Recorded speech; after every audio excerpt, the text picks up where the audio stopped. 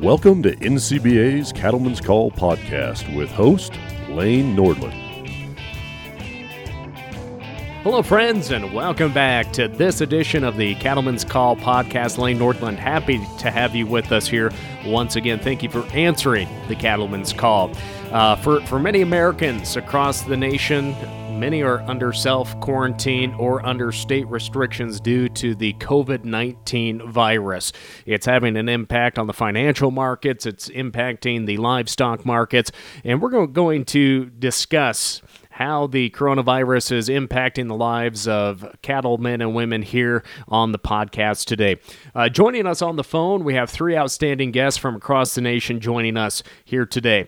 First, I would just like to introduce the president of the National Cattlemen's Beef Association from Florida, Marty Smith, is joining us. From Kansas, Jerry Bond, and from Minnesota, Don Schiefelbein. Of course, Jerry's the president-elect of NCBA, and Don is vice president of the association. Of course, we're all on a party line, we could call it here today. But I'll start with Marty first.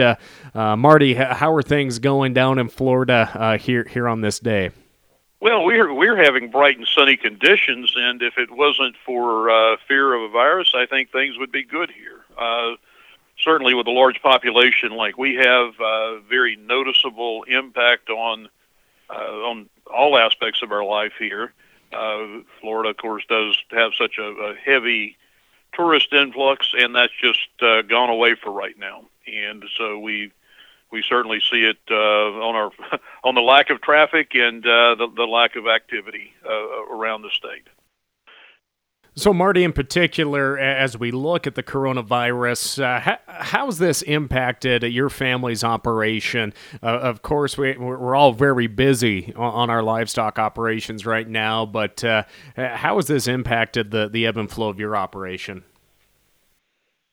We're having to take, we are trying to take extra precautions with our families and with the people that we have working on the ranch. Make sure that we do follow all of the safe practices and try to avoid anything that would have a tendency to spread any kind of virus. So, with that said, we continue to try to conduct business as normal. Well, again, very, very serious situation across the nation, impacting every single American out there, whether it is livestock producers or consumers. In Kansas, Jerry, how are things going for you here today on the operation? And again, that question of how is coronavirus impacting the family business here today?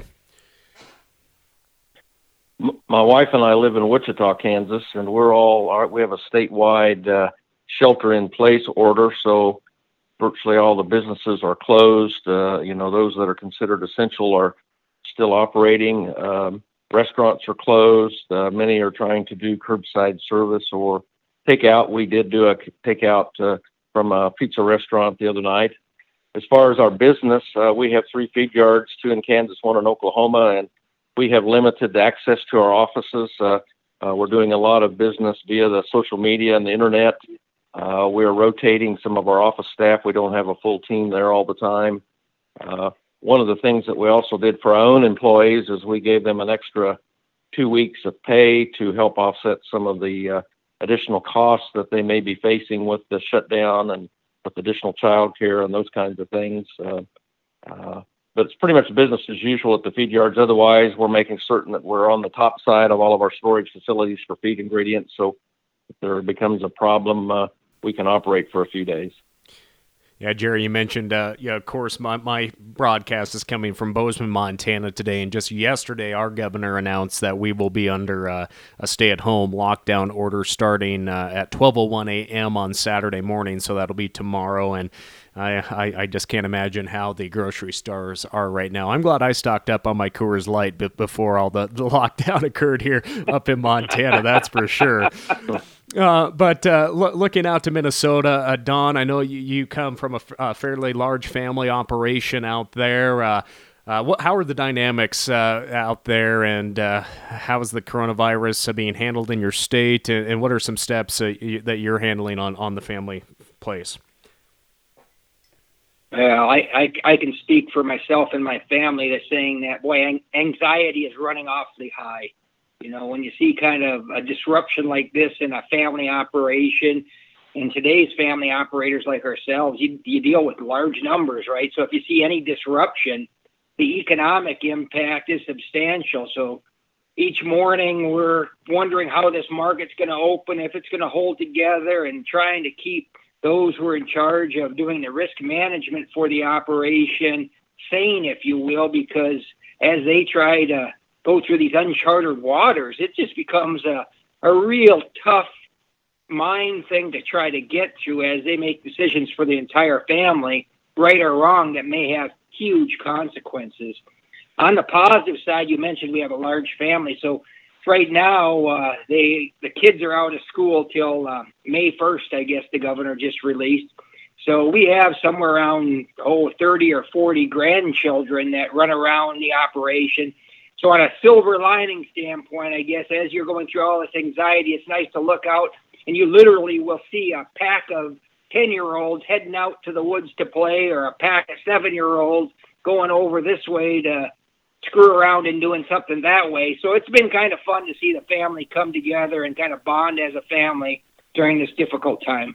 Oh, definitely is. And I think that's one thing that farmers and ranchers across the nation, having really that set in place social distancing that many of us have grown up with and continue to live with is important, because we can't stop what we do out in the countryside. We need to be cognizant and put measures in place to make sure that our families and our employees are safe. And Don, I'm going to stick with you. Just kind of what are you hearing from fellow cattle producers out your way? Kind of what they're doing to ensure that their herds are taken care of during this outbreak. Obviously, not everyone has the opportunity to maybe have employees. It's maybe just a 1 or 2 person operation. What are you hearing from them out in Minnesota? Yeah, and largely the cattle producers around us are smaller family farm type operations, and by and large, it's business as usual, only with just an added amount of stress, if you will, with the uncertainty in the marketplace. So everybody's in the midst of calving, and it's amazing how just carrying out everything that needs to be done kind of keeps you occupied, and you kind of live in your own world. At least we do in Minnesota during this time, because boy, right now we're in a very, very busy time with calving season, et cetera, and it's just staying focused at getting the task done at hand right now for most of Minnesota. Jerry, what are you hearing from fellow feedlot operators in your country? I know you shared with us the protocol that you have all put into place, but what are some folks doing? Maybe some of the bright spots, maybe some of the things they've had to really adapt to, and making sure that they have feed on hand and whatnot. What are you hearing from your colleagues down there? Well, I think they're working very closely with their trucking companies that deliver all the needed ingredients for rations and for supplies into the feed yards. Like Don mentioned, there's a lot of anxiety and stress. Market has been very, very volatile, and a lot of concern about that as we move forward. Luckily, the last couple of weeks, the market has responded positively to the increase in demand for beef that's come from the anxiety that consumers have had. And so that's helped us get quite a few cattle sold at a better price than what it looked like we were going to get when this thing first hit. So anxiety and concern about the market probably is the biggest challenge. Mm-hmm. Marty, how about for yourself, Florida, the Southeast? What are you hearing from fellow producers down there? Maybe some bright spots, maybe some areas that they've been working on that maybe they didn't have some supplies on hand. How's that playing out in the Southeast? Well, certainly the anxiety level is very high, as Jerry was indicating, and I think that's true throughout the country. We certainly, like everybody else, we face that. I think for southeastern producers, the volatility in the market has been a tremendous concern. We're certainly glad to see some correction to that. Hopefully, everybody is really looking, and we're hearing good things though about the manner in which beef is being taken off the shelf at the stores. That certainly points to what our industry and what our checkoff has been doing in terms of building that demand for beef, that when people are looking to have to stay home and eat, beef now becomes a prize item, and certainly should show a lot of support for our industry and our product, to look at the shelves, the empty shelves at the grocery stores, to see that the beef is going out of there before anything else. So hopefully that gives everybody a better sense of where we're going. I think we're all concerned about the future, about how long this is going to last, about what the overall impact and the long-term impact is going to be in the marketplace, and just concerned for all of our fellow citizens out there, and we're all facing this together. Marty, you bring up, we've all mentioned the anxiety that this is creating, not just for the livestock industry, but for every single family-owned business and every business out across the nation. As we look at the economic impact that the coronavirus has had on the industry, we just saw that NCBA really was pushing hard to make sure that there was relief for cattle producers in the stimulus bills that are currently the House. As we talk right now, the House is debating the stimulus bill. $9.5 billion would be directed towards the livestock industry to really help offset costs and help producers get through this time. As not only officers of the NCBA, but as cattle producers yourself, why is it so important for the association to seek that funding, Marty? Well, first, I want to point out this is something that NCBA historically has it's an area where we have not ventured. But given the severity of this situation, given the concerns around the country, we felt that it was our time to step up and take affirmative action to move forward to help our producers, again, weather this crisis. There's, again, as we've talked about, the volatility in the market has had a devastating effect on a lot of people, and we want to be able to keep producers going, keep everybody focused back on our real business, and that is putting that high-quality beef on everybody's table, especially in times like this. So hopefully with what we're doing here, we can get everybody and keep everybody going with their operations.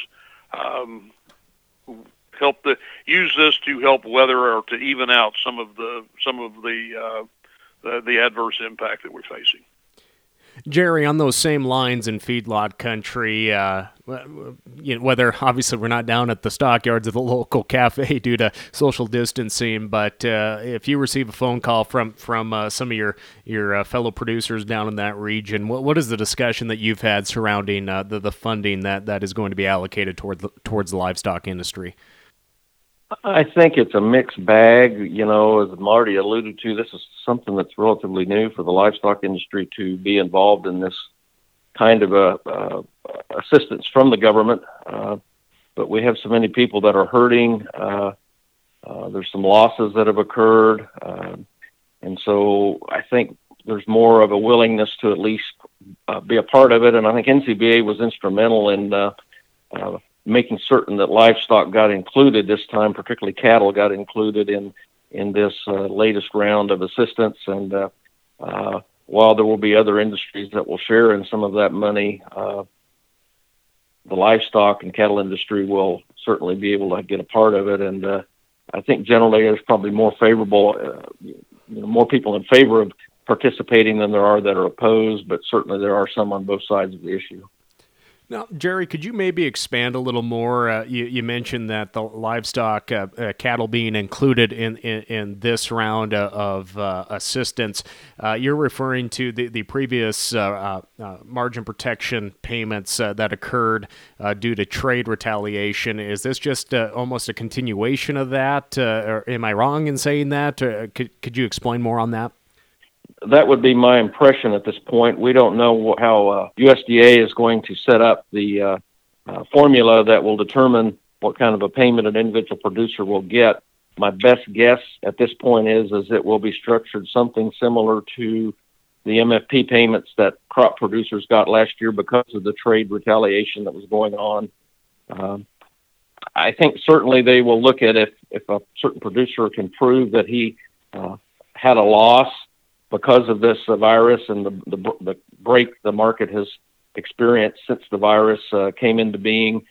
Certainly that would probably entitle that producer to some kind of assistance. And I want to point out too, this assistance is not going to make anyone whole. It's merely going to be able to provide some assistance to help them get through the rough spots here and maybe help pay a few bills, but certainly not going to give them 100% coverage. Yeah. Well, thanks for explaining that more, just because, I mean, I look at all this, and it can be very consuming and overwhelming when we see all this information that's out there. And Don, out in your country, when you look at this assistance, what are you hearing from your fellow producers on that? And maybe what's the conversation centering around over there in the Great Lakes region? Yeah, I think there's almost universal support and appreciation to NCBA to stepping up to the plate, understanding the importance of getting money to people who are truly hurting and getting it done in a satisfactory, quick way. So I think it's almost universal supportive. And I think, from our standpoint in the Midwest region, I think the summary is there's a time to be proud and then there's a time to be smart. And when your family's hurting and the bills are piling up and you have red ink flowing, this is a time to be smart. And we appreciate NCBA stepping to the plate, securing these funds to help us get through. As Jerry said, it's not going to make us whole, but sometimes it's the little bit that ekes you by that gets you to play the game again. And that's what's so important. And I think a lot of appreciation to securing that money for our ranchers and farmers. So obviously, Jerry mentioned that USDA is going to be responsible for really distributing the funds, and Jerry kind of shared his thought on that. But Don, how would you like to see those funds distributed to cattle producers across the countryside? That's $1 million question, and actually that's the big political football. Kind of getting the money might be easier than figuring it out how to divide it out. But regardless of how you look at this, and this is hopefully the prism I hope most producers see, is regardless of where you are in your marketing today, somewhere, somehow, you're probably going to be impacted by what's occurred today. If you're a cow-calf guy, it may be impacting you next fall. Who knows? Because somewhere along the lines, the feeders have to regather their equity somehow. So I hope from everybody's perspective, I hope there's a bigger vision to this, that people understand that we're all hurting in this together, and the more we can do collectively to help everybody, the better off our industry will be. Marty, jumping back to you, looking at these funds, how do you think is the most appropriate way to distribute them to the cattle industry? One thing that to follow up on what both Jerry and Donnie were talking about is within our industry, this is something historically we have an area where we haven't gone that much in the past. As Donnie put it, this is a way to keep families going. And so it needs to be, and we'll be working to make sure that, it's not a windfall payment. This isn't some relief package for other things. This is to help people get through this crisis and to keep our operations in business. So we're looking, we're going to have to look really at what actual losses occurred and when those impacts take place. So we want it to be equitable across the entire country. It is something where everybody has been impacted, and so we're going to be working with USDA. It is their ultimate decision. They do have systems in place with other crops and whatnot to allocate. So we'll be using some of those systems to make sure that the people that need the money are going to get it, and that it not be some sort of windfall program.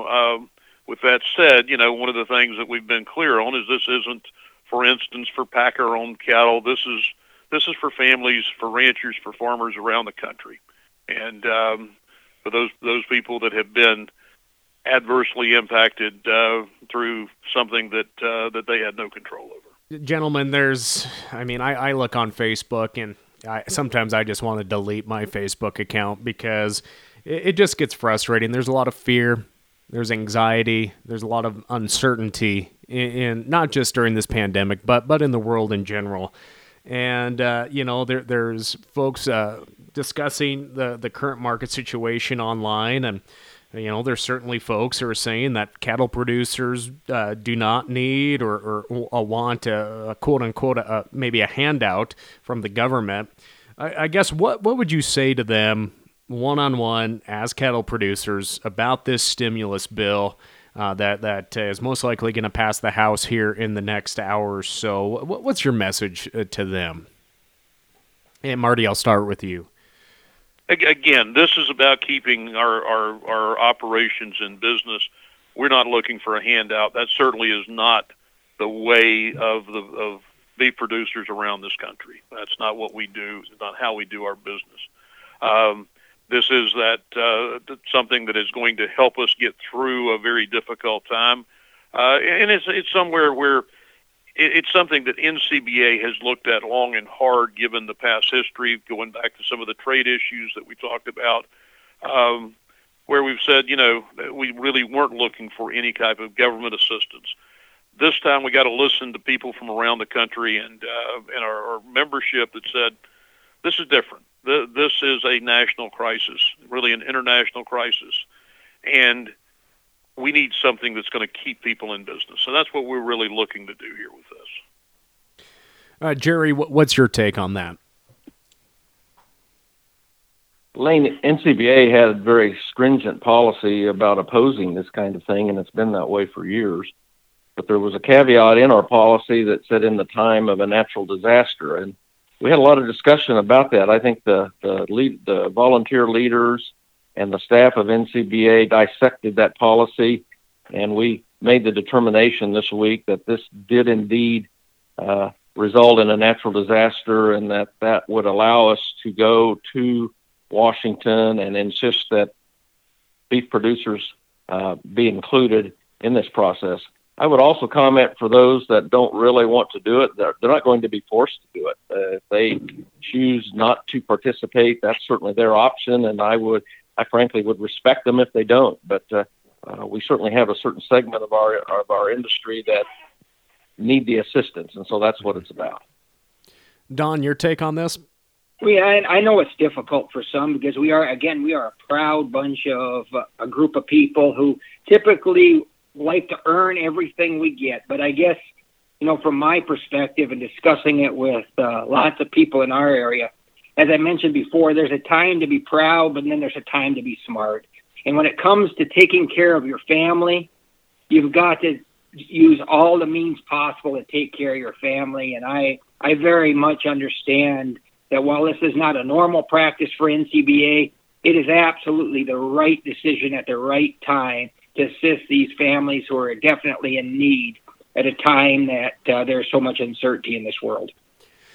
I was just this morning talking to my dad about the situation, about the markets, and we're a small operation. We operate up on Fort Belknap Indian Reservation on Montana's High Line. We've been up there since the late 1860s, early 1870s.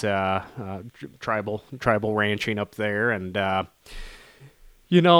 my dad and I were talking about looking back to the 1980s. My grandfather's not Indian. They ranched off the reservation, and a lot of things went haywire in the 1980s, and there wasn't a lot of support. A lot of farmers, a lot of ranchers weren't able to make it through. A lot of young people didn't have a chance to really truly pull up their boots by their bootstraps and go full head into agriculture production. They had to seek other careers. My dad's a perfect example of that. He's had to buy every single acre we have.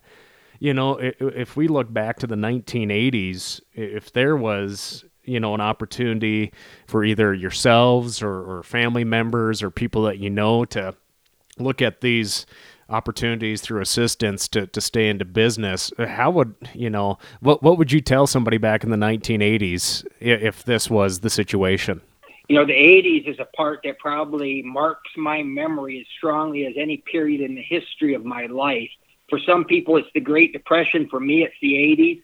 And I look back, just like you said, Lane, during that time period, and make sure we don't re-encounter those same difficulties. And I think that's why it's so important for NCBA to engage during this time, make sure that we don't go through the catastrophe that many of us lived through in the 80s, and make sure that we're doing the right things for the right reasons. The other thing I hit on, Lane, and I'm sure you mentioned it just slightly, is you've also got to become competitive.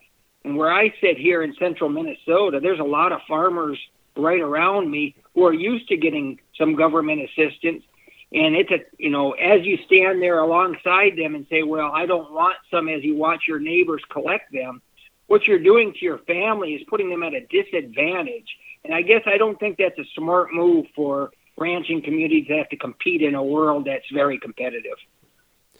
Jerry, do you want to weigh in on that? I know I kind of had a soapbox there, but Yeah, I think the 1980s was a kind of an economic downturn. This one is created by a virus that is worldwide. And I think back in the 80s, too, I think the financial situation of the country was in much dire straits. I think interest rates were sky high, maybe in the 15 to 20% range.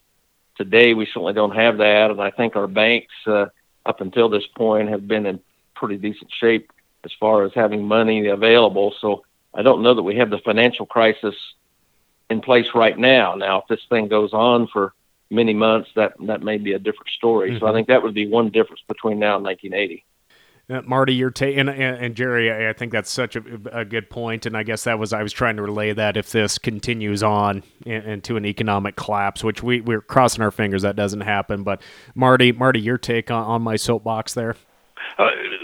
Lane, I certainly identify with everything that you're talking about. Those of us on the call, the 80s were at a life-changing time for me as well.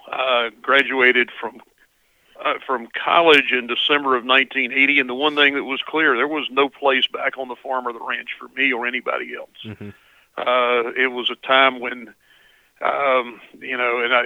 what I've learned, and this is one of the reasons that I have been so involved with NCBA. NCBA has been that organization that gave us some hope for a future and looked at ways to keep us in business, and certainly this is one of those times. Again, as Jerry said, it's not like the 80s. There's a lot of good things still out there we need to be thinking about. But as somebody that now with college-age kids, I don't want to have to tell them that. I don't want to have to say, there's no place for you in farming or ranching. You got to go find something else to do. One thing I've identified so much with NCBA's prior leadership, so many of us in the leadership all have that same occurrence back in the 80s. There was no place for us. Things were bad. And I want to, with what we do here, do everything we can to make it better for future generations and their ability to continue to raise the food that our nation and our world needs. And that's what we're doing here. So as we look at the situation at hand, and gentlemen, I know it can be, like I said, Facebook, it's a place where people vent their frustrations, their fears, their ideas, that share news. A lot of misinformation out there as well. What's your response? And I'm sure you get phone calls or neighbors saying this, that NCBA is a Packer-driven organization. What is maybe that? What is your response in trying to combat maybe misinformation about the role that NCBA plays in the countryside in Washington, D.C.? Marty, I'll ask that question to you first. Okay, certainly that is something that we hear, and I think this is a good example of where NCBA has stood up for all beef producers. We did engage in some rather pointed and heated discussions with the Packers. We saw some response to that. We saw some increase in prices, and certainly have seen some recovery in the market over the last week or two, and we'll keep working that. We are working for all producers, cow-calf segment, feeder segment, but that's what we are about. And again, the programs we're talking about in Washington are directed towards producers, not toward packers. Anybody that says that, I'd ask them to come to our meetings. They'll see very quickly when they look at our board of directors, when they look at our executive committee, they look at our officers. You're not going to find any packers in the mix. That's not who makes these decisions.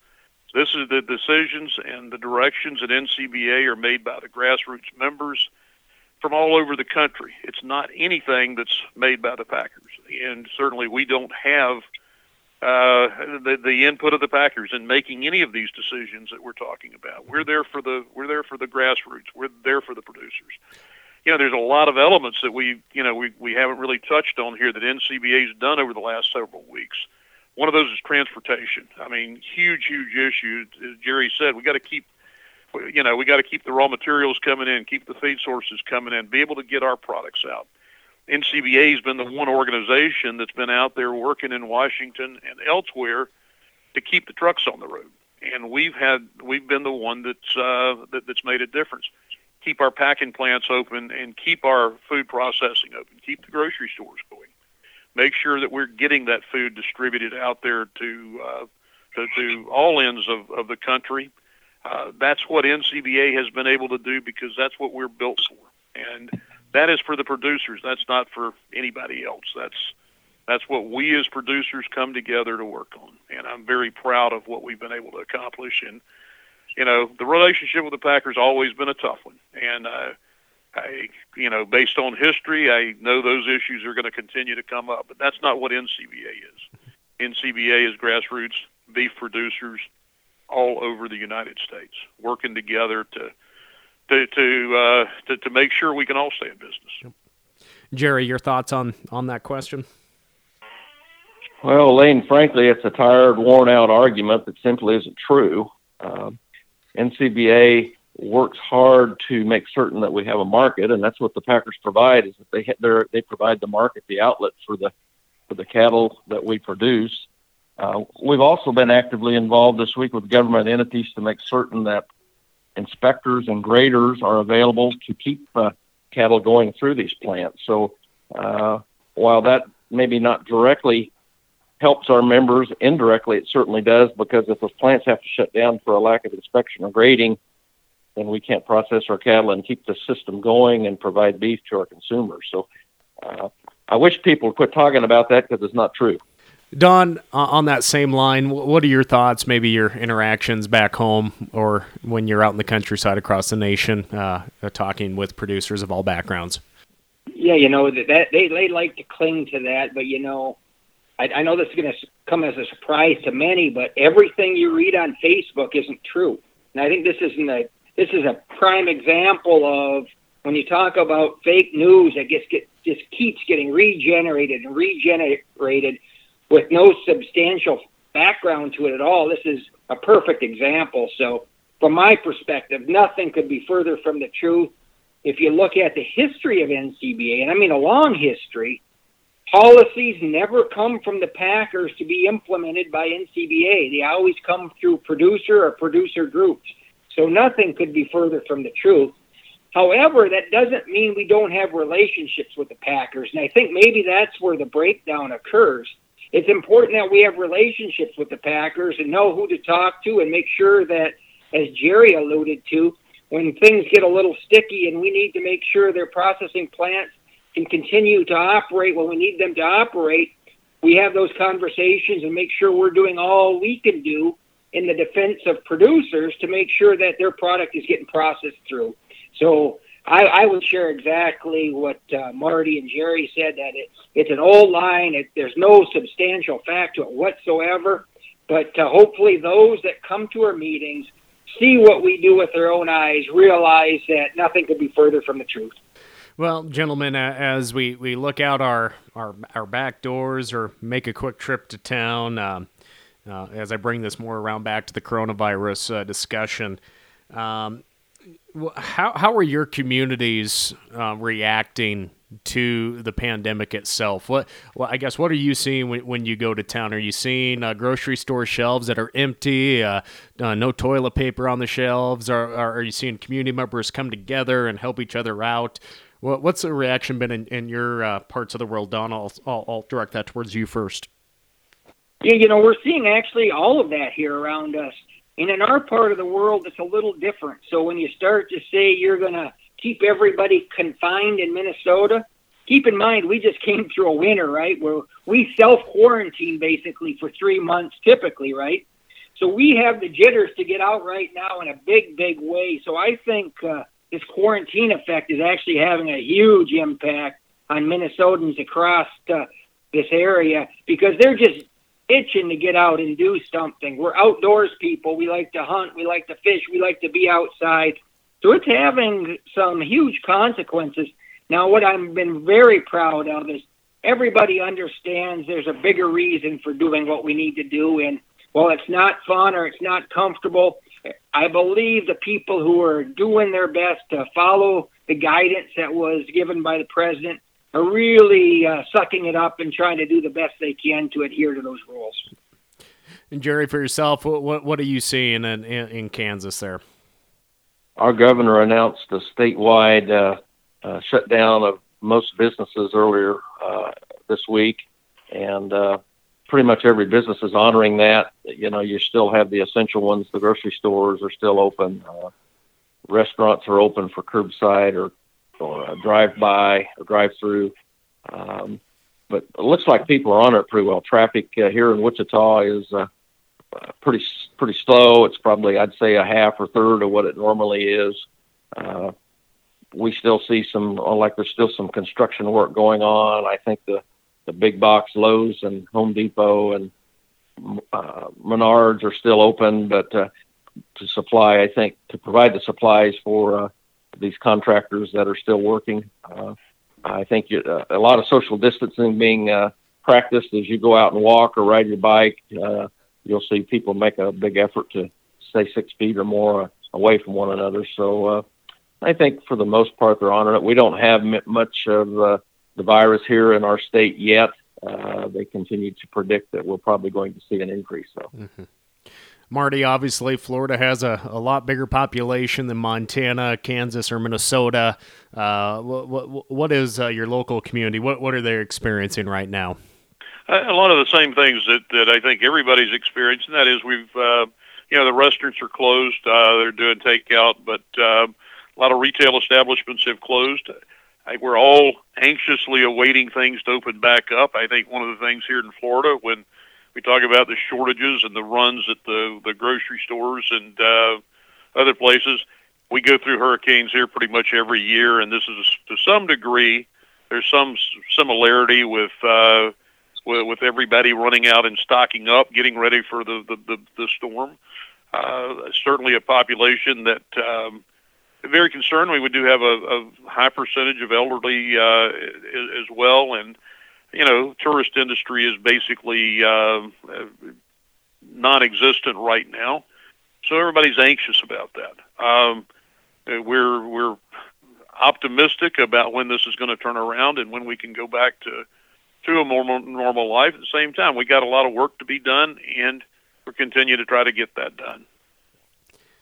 Gentlemen, as beef producers, we truly do take a lot of pride in being independent and getting the job done by ourselves or with little resources. But kind of circling this back to your home communities and states, and for our listeners, what should we do, or what might we think about to help our friends, our neighbors, say our communities during these difficult times? What are some things as beef producers we can do to step up and just help our communities get through this pandemic?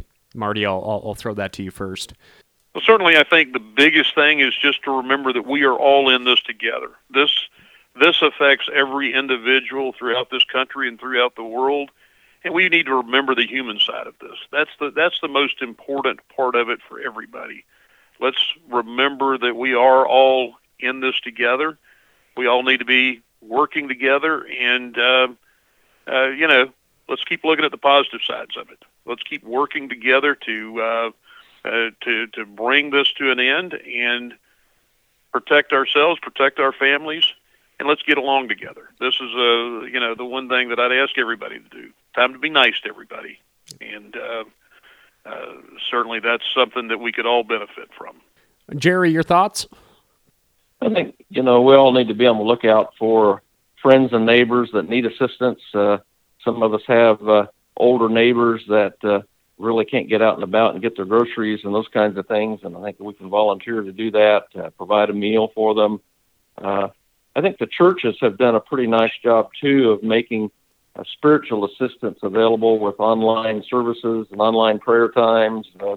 And I think all of those are available for people to take advantage of. And there are a lot of good movies that are available now through Netflix and YouTube, those kinds of things, too, that can help families come together. And I think maybe this is a time for us to, as a country, to reconnect with our families and and to form a tighter bond, because there's no outside distractions to take away from our time. And maybe in the long haul, this can be a blessing instead of a curse that as it's being viewed at right now. Mm-hmm. Don?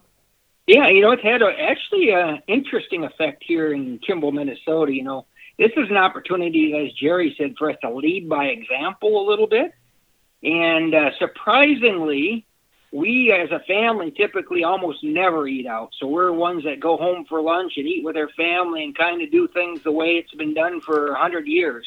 During this time period, we've made it to one of our priorities as a family and as a farm to make sure we help the community by eating out more often, actually, and going to get the food. So actually yesterday, we sent Dad out to go pick up the food for the family, and by gosh, he came back with 50 sandwiches for all of us. So he did a little talking to the restaurateurs, and they said, how is this whole downside affecting you? And they said, you know what? Surprisingly, there's more people like us out there than you can imagine that they're stretching themselves out, and they're saying, we're going to help that local restaurateur. The other thing we've decided to do, and we've done this all along, but we kind of stepped up the efforts during this time, is we want to make sure that food shelf is stacked full of beef. And we basically came in there and said, we got a standing order that if you need beef, we got beef. And during this time period, we want to make sure there are no hungry mouths in the Kimball community area.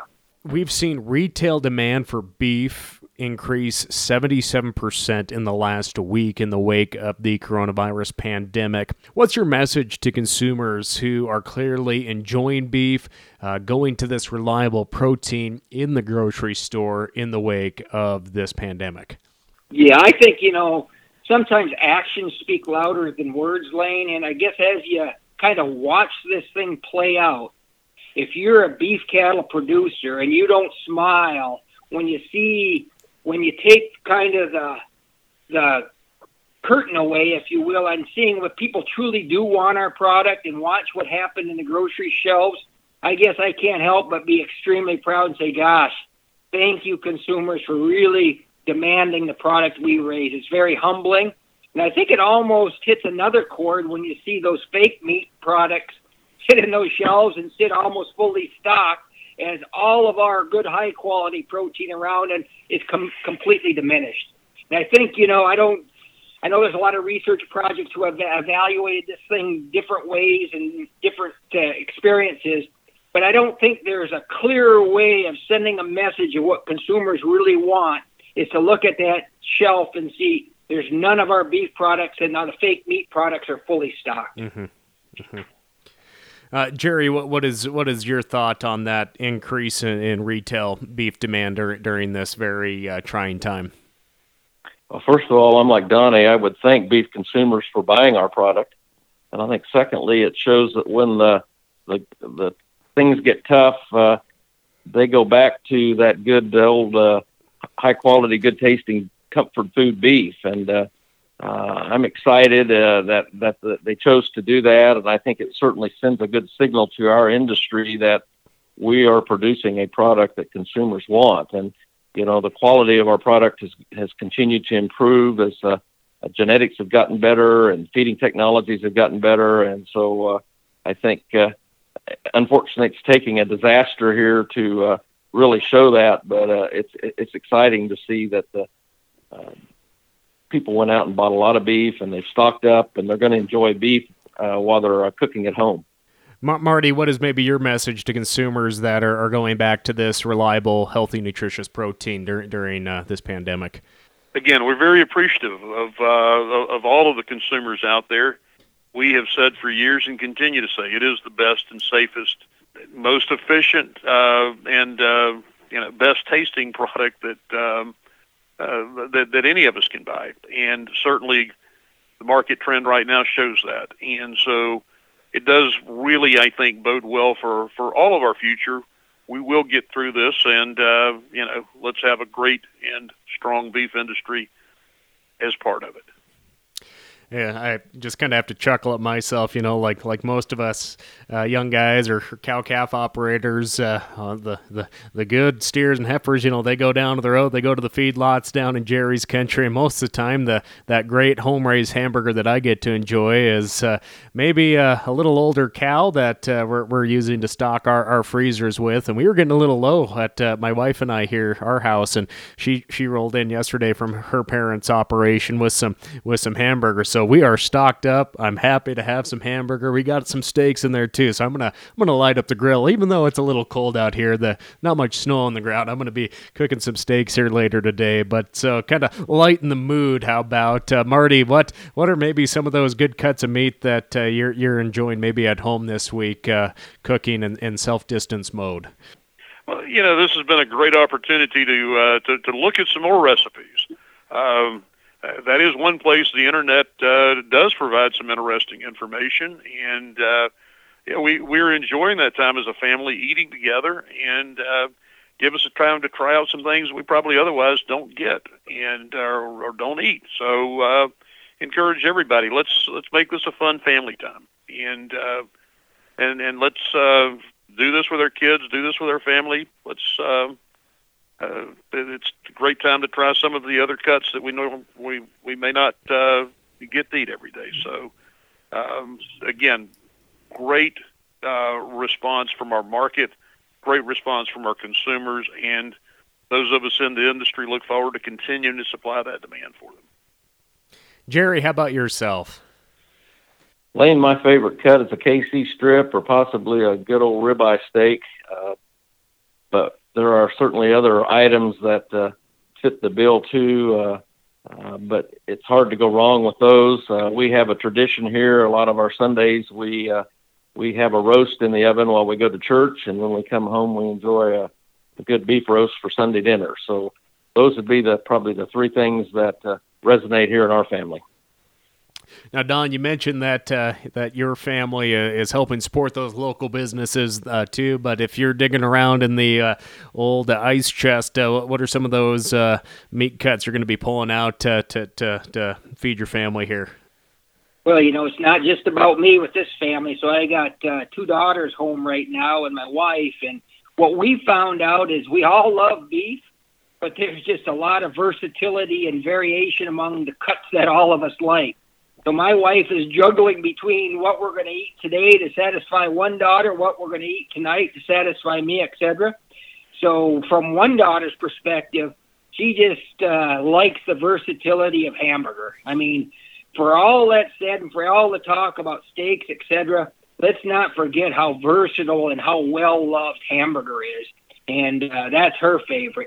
My other daughter, who's actually a food scientist at Kansas State, she loves the flavor of a sirloin steak, and that's by far her favorite. The deep flavor you get with that sirloin steak is something she just smiles ear to ear. Now, last night we had my favorite, and that was a ribeye steak, and we cooked it out on the grill last night. And if you have any concern that we're going to lose demand with beef, all you have to do is fire the grill up, put on a ribeye steak, and you'll understand why beef is still the king of the consumer's plate. You bring up just the consumer's plate, and it takes so many different individuals to make sure that product makes it to a consumer's kitchen, cooked, served, ate. And I think we've seen a lot of spotlight on the pipeline that it takes to get the product from pasture to plate. Whether it is the truck drivers, the grocery store retail workers, the meat cutters, the employees at the processing facilities that are taking time away from their families and making sure that we have product in the grocery store.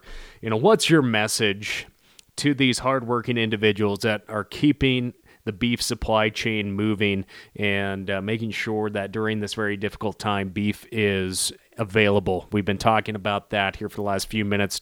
Don, what is your message to all those workers along this supply chain? Yeah, they've done a fantastic job, and a big thank you to all of them. Like you said, it's a complicated supply chain, and while everybody else is confining themselves to their homes, they're out making everything happen and making sure that we have food security, which is one of the most important things we can provide the entire public during a time like this. And for what they're doing, it makes it all happen. And I just want to say a big thank you to all of them, and realize that what they do every day may not always be put front and center and get a gold star, etc. But without them, this whole supply chain would collapse. And they are a crucial, important cog, each one of them, to making sure that meat ultimately hits the consumer's plate. Jerry, what's your message to all those hard workers making sure that the beef supply chain continues? First, a great big thank you for all of them that are continuing to work. And without them, our system doesn't operate, and we can't get food to the people like they need. And that includes the truckers that deliver the cattle to the processing plants and the beef out of the plants to the stores.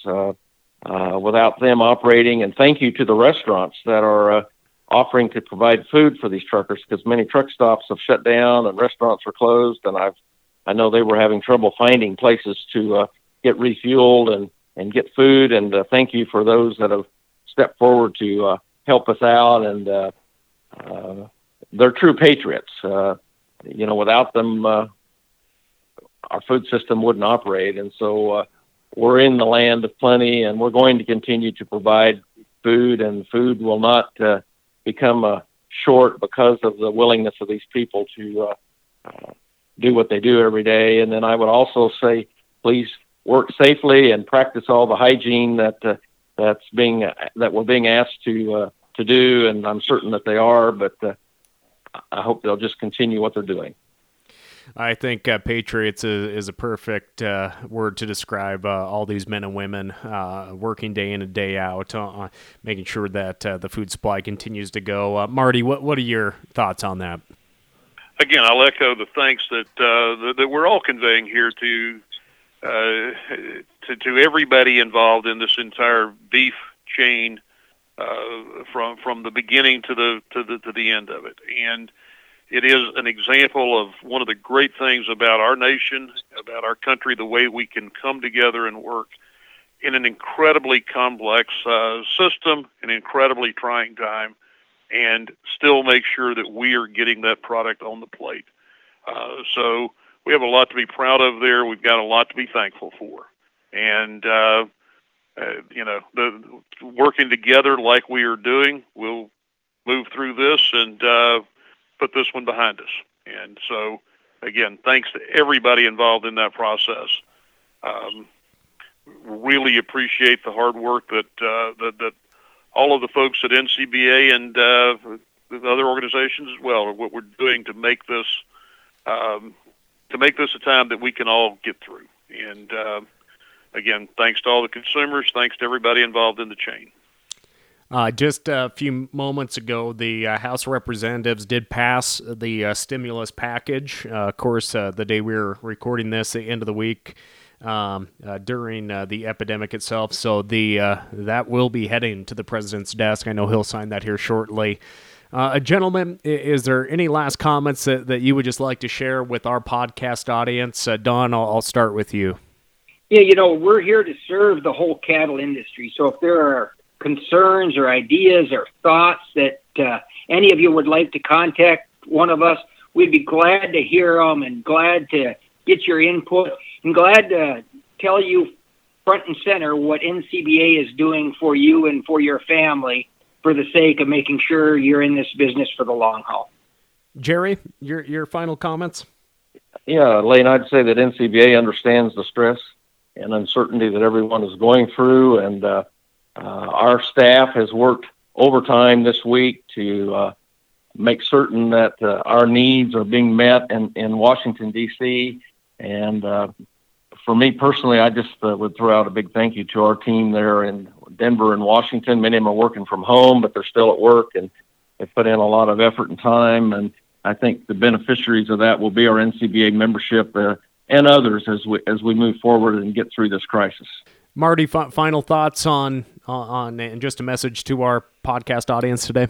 Yeah, as Donnie pointed out, we are, as volunteer officers and certainly our NCBA staff, we are there for producers around this country, and we certainly welcome your input. What we're able to do here is the result of the work of a lot of people for a lot of years, and a lot of volunteer time has gone into this. A lot of staff time goes into it. We're able to keep the beef industry moving. So for anybody that's got any questions, feel free to ask them. More importantly, encourage you to come to our meetings, take part in this. That is where these grassroots decisions are made. That's where our policy's made, and that's where we get our direction. And we want to hear from you. We want you involved. And we look forward to moving this thing further and end up with something even better than what we've had. And thoughts and prayers be with everybody throughout this time. And we are there to help you, and we'll continue to do that. Thank you. Well, thank you, Marty. And again, thank you to all three of our guests today. Don Schiefelbein, Vice President from Minnesota, Jerry Bond, President-elect from Kansas, and President of the NCBA, Marty Smith from Florida. Gentlemen, I know it's a busy time on the operations, but I thank you for taking this hour to share the work that's going on and to answer a few questions. So I truly appreciate it. Thank you so much. Thanks for doing this, Lane. Glad to be here. Well, friends, that will do it for this edition of the Cattleman's Call podcast. Thanks for answering the Cattleman's Call. For more information and to learn more about the three guests that we had on today's show, just visit ncba.org. For any suggestions for future shows or questions you may have, just visit us online at ncba.org and click on the Cattleman's Call tab. That'll do it for today. I'm Lane Nordlund. We'll catch you next time. Thanks for tuning in to NCBA's Cattleman's Call podcast with Lane Nordlund. For more information, visit ncba.org and make sure to subscribe to the podcast today.